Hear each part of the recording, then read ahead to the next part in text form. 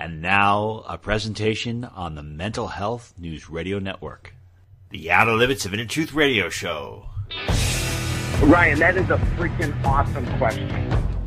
You are the power, and you do not need anybody's permission. He's the only guy that ever crawled out of a grave where people didn't go, oh, ah! Don't worry, don't be afraid, ever, because this is just a ride. You're a great interviewer. You're one of the best. If this is the best God can do, I am not impressed.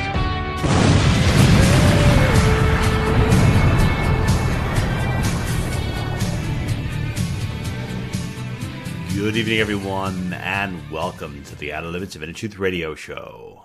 OuterLimitsRadio.com. I'm your host, Ryan. Tonight, our featured guest is an individual who I really hope to meet in the future. I just feel a good rapport, chemistry, and he's another individual that's going to be speaking at this event called Anarchapulco. And it is a incredible freedom conference taking place February 6th through 10th in Mexico. Dr. Ron Paul is going to be there. A lot of other freedom advocates are going to be there. And there's one thing I'm learning, and this is why I love doing this show and I love communicating with you, is because once you start, I think it's about finding your tribe. It's about finding the group of people that you're on the same frequency with. And I feel that you and I are on the same frequency, and I love it because the rest of the world is on a different frequency. A lot of people are on some kind of frequency that I want nothing to do with, but I'm glad that we can connect and that we can be together. And our featured guest is going to talk about self-sufficiency and some of the things that you can do to get yourself farther away from the control grid. And he's going to talk about life in Mexico as well. Some people are relocating out of the U.S. Some people are moving to countries that have a more refined respect for freedom. And I think we're going to see that happening. Martin Armstrong, who came on our show recently, was talking about migration and how, at least in the U.S., certain people are gravitating towards certain states that represent their values. And I think we're going to see that happen on a worldwide basis. But let us begin tonight's show. It is a pleasure to welcome to the Outer Limits of Inner Truth Chad Swartz. He is an off-grid autonomy consultant. You can learn more about him by going to his website at triviumautonomy.com. Chad, welcome to our show. Thank you very much for having me on, Ryan. It's a pleasure and an honor. Thank you. All right, so the first question people will have is, what is an off-grid autonomy consultant? Okay, so I run a workshop. That's what I'm mostly doing right now. Is I help people who don't know anything at all about off-grid and decentralization, because many people do not trust the powers that be with their water, energy security, even food and stuff like that. So a lot of people who don't know anything about that, solar and off-grid water, I can help them get started in very basic ways with just advice and what you need to buy when you go to Home Depot or order the stuff from Amazon, and how to connect the wire pumps to the water, to the water supply. So basically what I do is I help people begin to take the first steps of living a more decentralized and self-reliant life in regards to your basic needs, because you need water, energy, and food, and stable temperature. And that's what I help people begin to do. Okay, so what are some of the benefits of living off the grid? Because some people have said, okay, well, I'd love to do it. I particularly, I'll say right off the bat, I would have a harder time not having hot water at the tip of my fingers. I'd probably be a little hard about that. But we do have a filter that, filters out the fluoride and the tumors and all the other things that they put in the water supply. So we definitely went on that. But some of these other things that you're discussing, like, for the most part, what are some of the biggest benefits of living off grid, or living the way you presented? Many benefits. For number one, I would say the water. I think people who trust municipal water supplies need to have their head examined. I agree. And the truth is, off-grid doesn't quite mean what people think it means. It's not like going off into the woods and disappearing. The stuff that I teach people how to do is stuff you can just begin, like you can still stay in your house and hooked up to the normal grid, but you can begin to catch some of your own rainwater, and you can begin to do your own energy. So it's a slow, long process, and you don't really need to sacrifice much comfort if you do it slowly and correctly over time. And why would people want to? In the United States, people live a very comfortable life. So, but you can look at a place like Ukraine.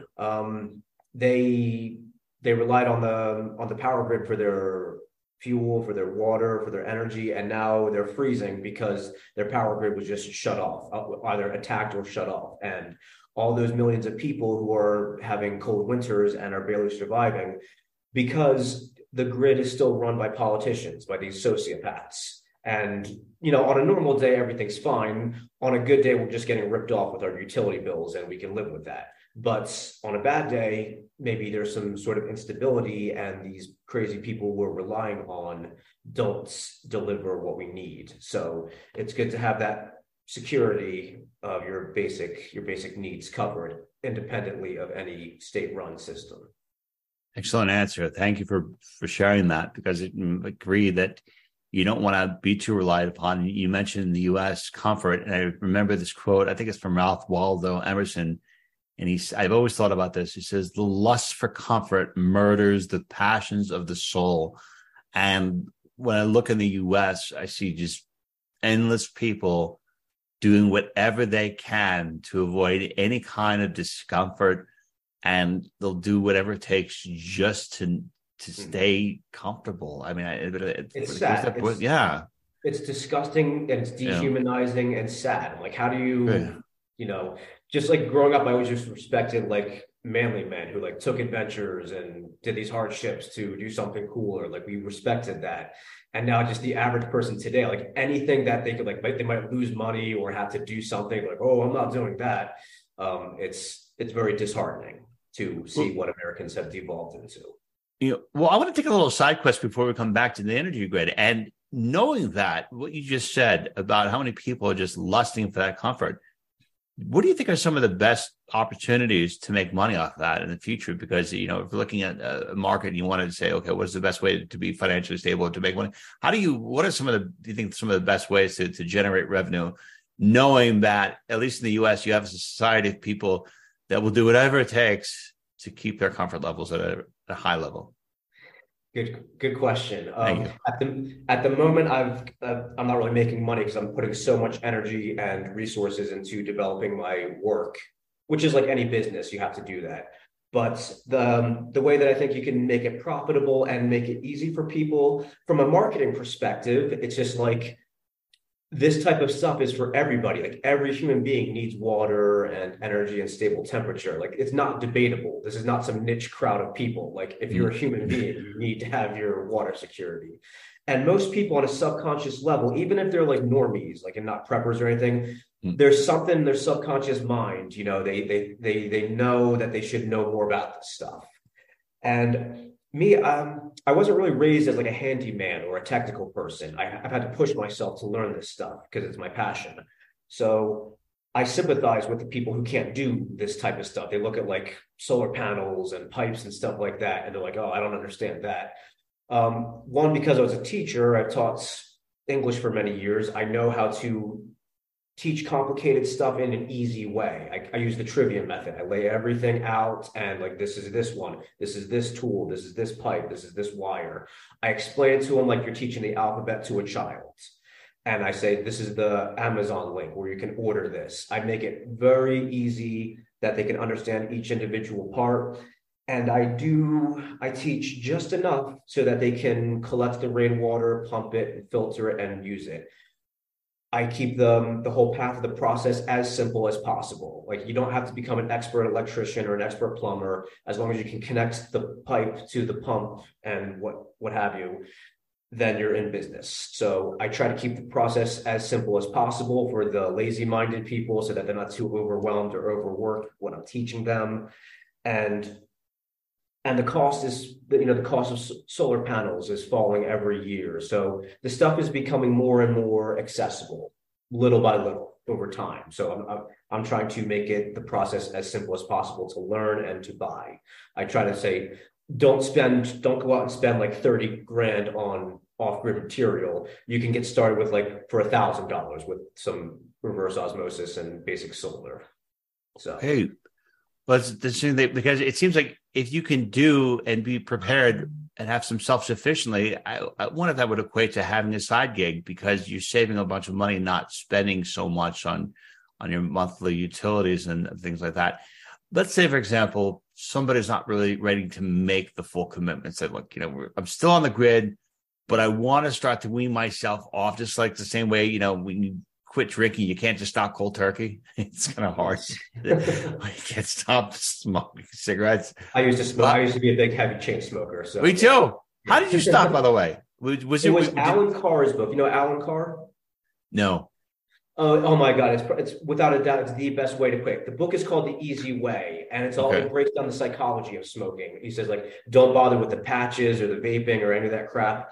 The book really breaks down the psychology, and it helps you understand that it's really nothing. It's an easy process to quit. Easy process to quit. Psychology. So, I could have used that book a long time ago. My body quit cigarettes. My body just said no longer, and it's kind of like how most of my body works with certain things and certain activities. It'll just override. So did you quit cold turkey? Yeah. My body just stopped. My body just one day just stopped accepting nicotine, and that the smell got repulsive, and it happened a short time after I took ayahuasca. If you've ever done the vine, I have not. A lot of people at Acapulco are into that. I might do it someday. I just have not had the opportunity to do it yet. It is a beautiful, profound experience. It could change your life forever, and it did for me. It fundamentally shifted my body, how it works, and a lot of other things changed. And I remember after I did it, I think it was second or third time, my body no longer accepted cigarettes. And I've told people listening to the show before that's how actually I became a vegetarian and would later become vegan because of ayahuasca, because of the sensitivity to it. But getting back to ways that you can kind of wean yourself off the grid and kind of, become more self-sufficient. What are like two steps you can take, let's say today, to begin to be off the grid? Do you have to go out and buy a couple of solar panels? Should you buy a solar powered generator? Let me grab one here and I'll show you. Sure.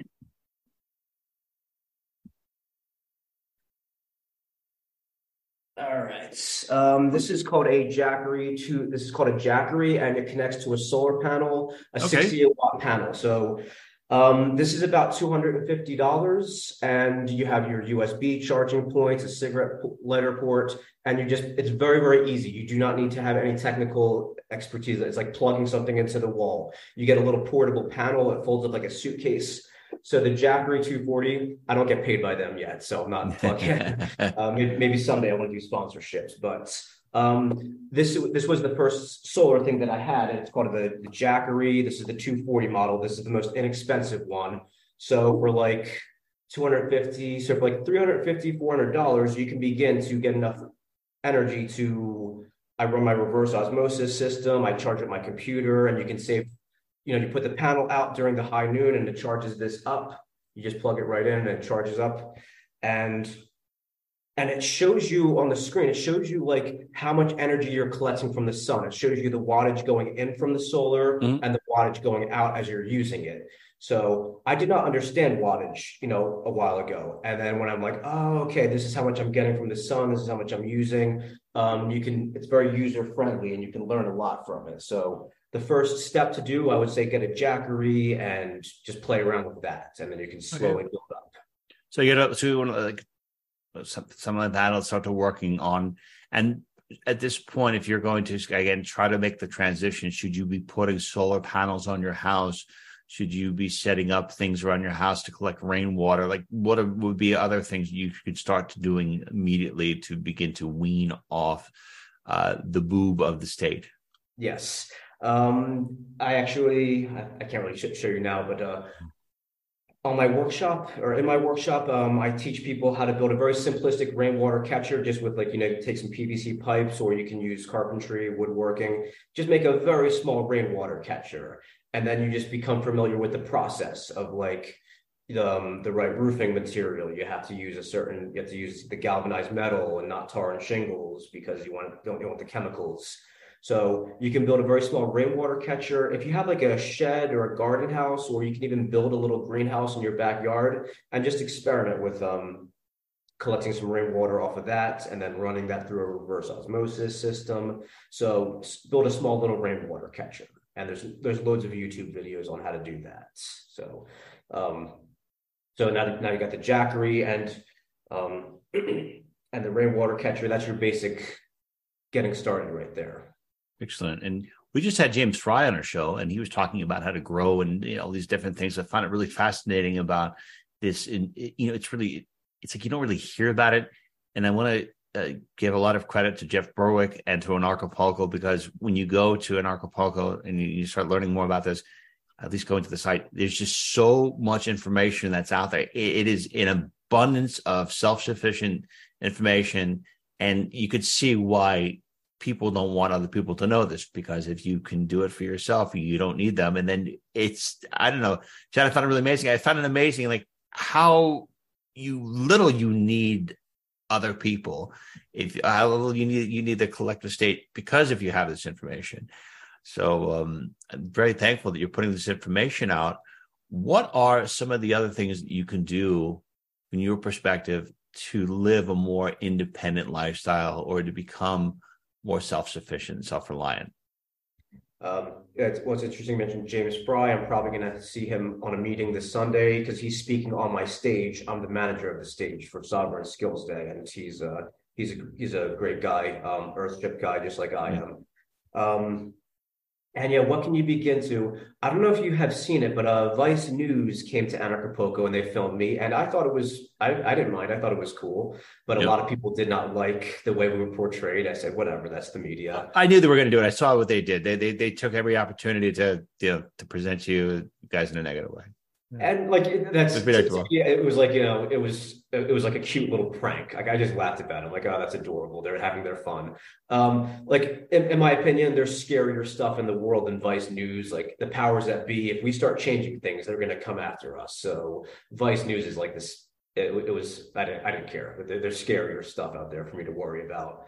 But in that interview, they actually did a nice job filming my workshop, and I was showing them how to treat waste. Now, something you don't even think about subconsciously, every day you're throwing away your waste and you're relying on the states, right? So there's been parts of the world where there was like a sanitation strike or whatever. For whatever reason, the state was not hauling the garbage. And then everyone says, oh, this is why we need the government, because who's going to handle the garbage? And the thing is, like, when you throw something away, like you don't even think about it. If you do it in the right way, if you start a composting pit, so let's say you have your garbage. Some of it is food scraps. You can put that in a composter. You got better soil. Some of it you can just wash off and let it dry, and then you can jam pack it into a can, and you can build a little. You can build like a little small little garden wall, which you can later turn into a planter cell. So you can begin to treat your own wastewater, your own waste without the state. The things that Earthship Biotexture taught me, how to make a can wall, how to do some basic composting. So you're always going to have some garbage, and that's fine. But you can take like at least half of your garbage, and now you're not relying on the states to take it away, and so that they can just throw it into the ocean or the landfills and pollute the environment. Now you're just a few basic things, right? You put your food scraps in the composter, and you keep the stuff that could be repurposed for building over here. So I can teach you that in a workshop. I'm teaching that as we go. And even a gray water planter, you can look that up on YouTube. People all over the world. Your shower water, after it goes down the tube, it's called gray water, but your toilet is called black water. That's something different. You can reroute your gray water through an outdoor closed garden, and then that treats the gray water and you're growing plants. So now you're not relying on the state as much for municipal waste, which is a big deal. I'm sorry, I want to pause you there for 1 second, because if you are using certain products out there for your hair, does that in way, shape, or form harm the plants? No, that's a great question. That's a very common thing. But the people who have been doing it for years, they will tell you that it does not, because plant roots are filters. Plant roots take the stuff they want. So most of the soap that you use is going to be fine. We have a way of dealing with that. And also, when you take a shower, your dead skin cells and all the stuff that falls off your body, that's nutrition for plants. They love the stuff that, plants and animals live in a ecosystem together. So the plants actually love the used shower water. So, and let's ask a little bit more about the mentality of being off grid or just being self-sufficient. I've come to this realization that, I don't know, I feel that a lot of people just think the same, at least where I am in the US, they have a collective mob mentality. And I find most people completely boring. As a matter of fact, talking to you and to talking to other people who are really passionate about doing their own thing, I find people like that they're very interesting, and I don't understand what happened to society. Maybe people were more interesting years ago, but I find them so boring today. So, what are the types of personalities that tend to gravitate towards off grid or being more self sufficient? Is this drive for freedom something that based on a certain personality type? Or is this drive for freedom something that just comes naturally inherent with individuals that maybe are they haven't been so indoctrinated, or on an energetic spiritual level, they're still connected, or they realize where they came from. They never left that. So I'm just curious what your thoughts are. Yeah, that's a really good point. And to be quite honest, like, I wouldn't say it's one type of person. Like, for example, some of the Earthship people, they're more like lefty, green, permaculture people, which they have a big part of the picture. I think some of them are still a little bit misled with some of their political beliefs, but they have a big piece of the picture.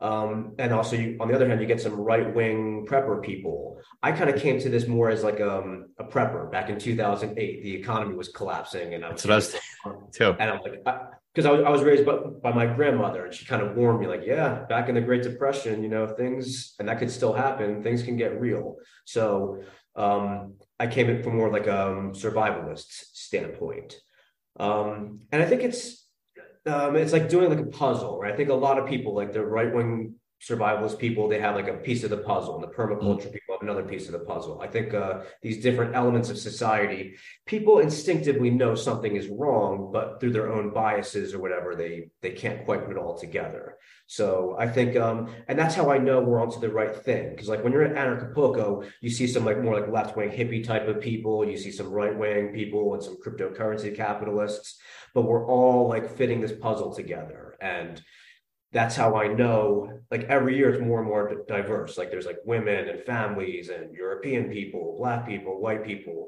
That's how I know. Because in the beginning, back years ago, it was all like young 20-something white men. And that's okay, but it was an echo chamber.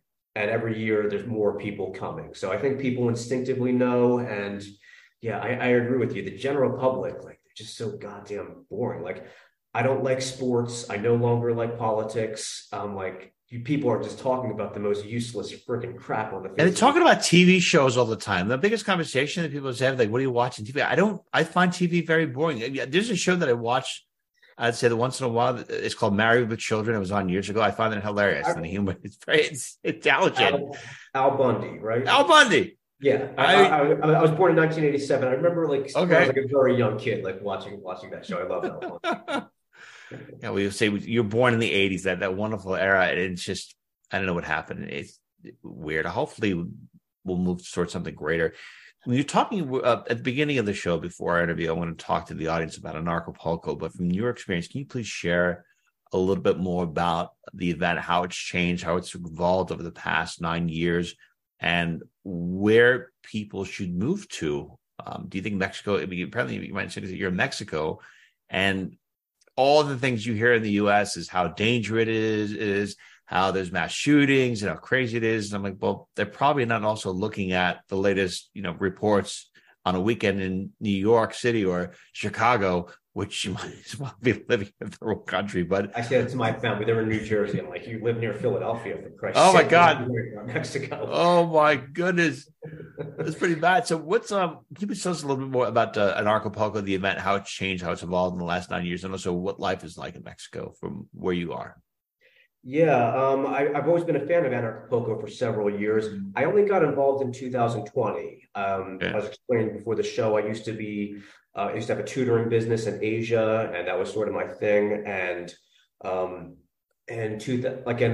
watched Anarchapulco from afar, like 2018, 2019, and I said, oh, someday I want to go get involved. And I bought a ticket in 2019, not knowing that the COVID madness was on its way in Asia, where I was.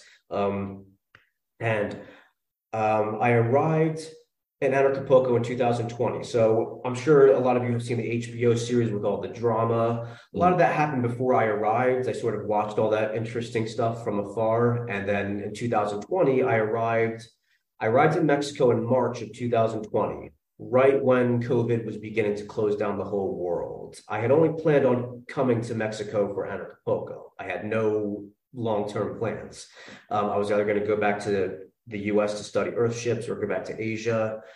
But while I was at Anarchapulco, as fate would have it, the whole world just closed. And I said, you know what? I know how Mexico is compared to the rest of the world. It's very like open and people don't take shit from the government here. So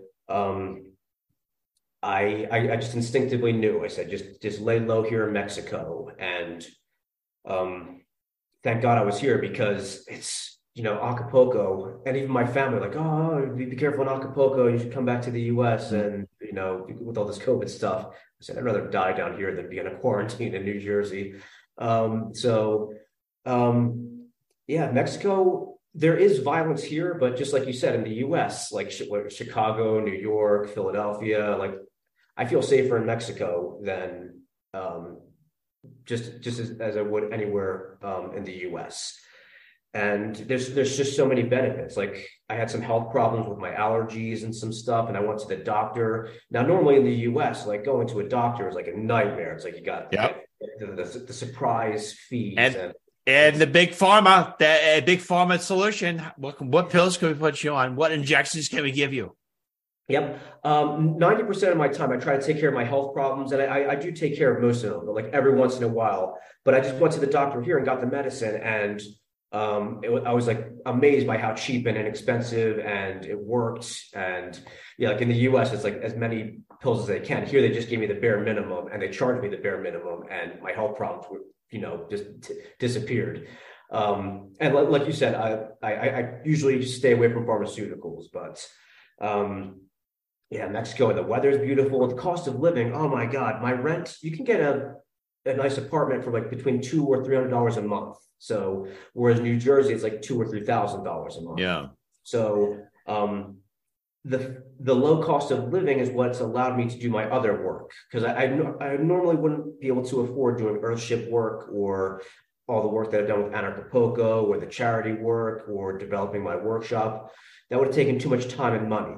But here in Mexico, with the low cost of living, I can do my teaching work for 2 or 3 hours a day and then dedicate the rest of my day to whatever stuff is not paying me right now. So the cost of living, it's like you can, if you're a lazy person, you can go into early retirement here in Mexico just by teaching some ABCs on the internet. So that sounds awesome. Well, let's play devil's advocate. What are some of the things that people who, like, say, who predominantly in the U.S. in these incredibly, high comfort levels of existence are not going to like? Is there good internet? Are there good places to eat? Is there a certain quality of life that may drop that they'll see in Mexico compared to the U.S.? Because people could be theoretically speaking doing it. We have a lot of people that are leaving the U.S. on a regular basis. And just to remind you that if you leave the U.S., you still have to pay taxes until you fully sever the ties. Doesn't matter. They'll still find you. From my cold, dead hands. Oh, my goodness gracious. So what are some of the other rules? Can you have a firearm in Mexico? Great questions. So thank you. Yeah. So what are some of the negative aspects of living in Mexico You compared to the mentioned US? internet and in Acapulco. Some people have good internet, but I always had really bad luck. I had two internet connections because one would fail when the other one wasn't. So the internet sucked in Acapulco. Luckily, this apartment that I'm renting here has good internet, which is why I'm staying here. But internet, you can get good internet, but it's a struggle. You have to try you have to do your research, and it's a hustle. The internet, it's tough. It's a tough situation, but it can be done, and it's getting better every month and every year. So the internet's not good. And even you mentioned firearms. Even yesterday, I was doing some work with a friend of mine who's helped me build something, and we were talking about firearms. I inherited some firearms in New Jersey, and I still have them there. They're in a gun in a gun safe at a friend's place where I trust it. But that's one thing I do miss. I used to like going to the shooting range, and I'm not a super paranoid person. I'm not like, oh, I need to have my guns around me, but I do like them, and I'm a big, self-defense advocate. And I miss my 30-06 rifle, and I had an old family heirloom 38. So were they allowed you? Wait, so were they allowed to have guns in Mexico? Not farmers. No. Oh, not Some farmers. people like farmers, like there's people have them here, but it's like it's sort of hush hush. There's not much of a gun culture here, I would say. Jeez, I had to say that'd be one thing that would be major concern, because I know Jeff Berwick always talks about how wonderful Mexico is, and I imagine it's great to be a lot of positive things, but having a means to defend yourself, I think that's probably one of that could be a big thing for some people. It could be, and I do understand that. But me personally, it's really not a big deal. Like I haven't had any big problems here in Mexico. So the trade-off, a lot of people have different values. Like some people, it's like, oh, the guns are important, but for me, it's been a trade-off. It's worth it. Like I mentioned, the economic freedom, where I have the time to develop other important decentralization and off-grid projects. If I was in the US, I'd have to work too hard. I'd be working around the clock to pay the bills. So the fact that I can't have something like, any of the weapons for self-defense or just for fun, for sporting or whatever reason you like to have guns, to me, it's like, okay, I can't have the guns, but I will have the time and economic freedom to develop other stuff. So it's a trade-off. So that's okay. So yeah, I would say those are the two things. Also, the place where I'm staying now is well taken care of, but landlords in Mexico are not that responsible. So like if your hot water heater is not working, you got a leak, it's on you. And even the handyman that you hire, the repairman, it's like sometimes they'll just do it very half-assed. And so you got to find yourself a good repairman that you can trust, because there are good ones here, but that's another thing that's a bit of a struggle. Okay. And Chad, I appreciate you allowing us to go off another side question this one, but in the US, one of the issues that I see happening a lot is this political polarization and people just hating each other because they have certain beliefs that they don't. It's just I can't stand it, and I don't think that the U.S. is. I think the U.S. is just a bunch of different tribes and groups all kind of at war with each other, and I would love to just be among a culture that kind of like has the same similar values.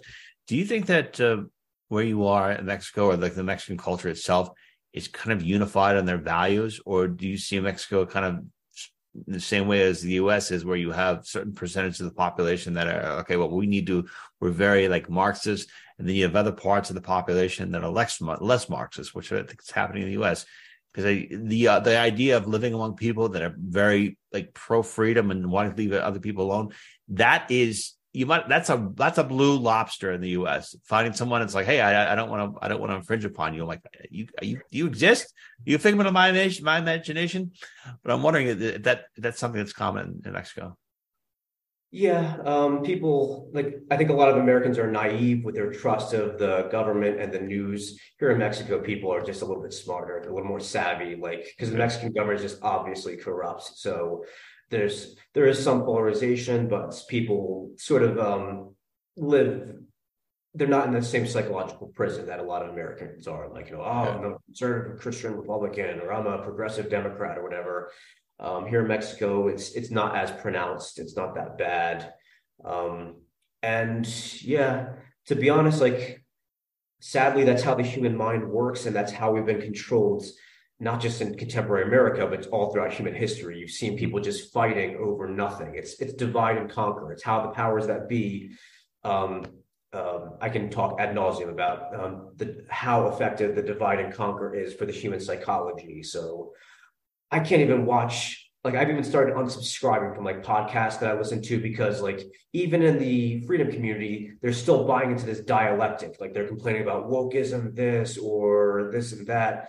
And I understand I don't like wokeism, but people are just like going back and forth with this petty culture war stuff, which is it's just this contrived, idiotic stuff that gets people to argue with each other over nonsense. So I really hate the culture war. I hate listening to people argue over nonsense, because I'm just like, guys, this is divide and conquer. It's how the powers that be. How they're giving us. This was given to us, these petty little arguments. We did not develop these arguments intrinsically. They were foisted upon us.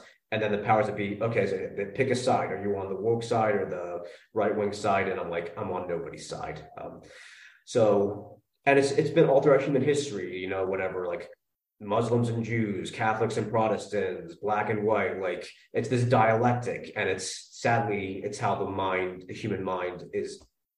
It's part of our enslavement. It's okay. That we're, yeah.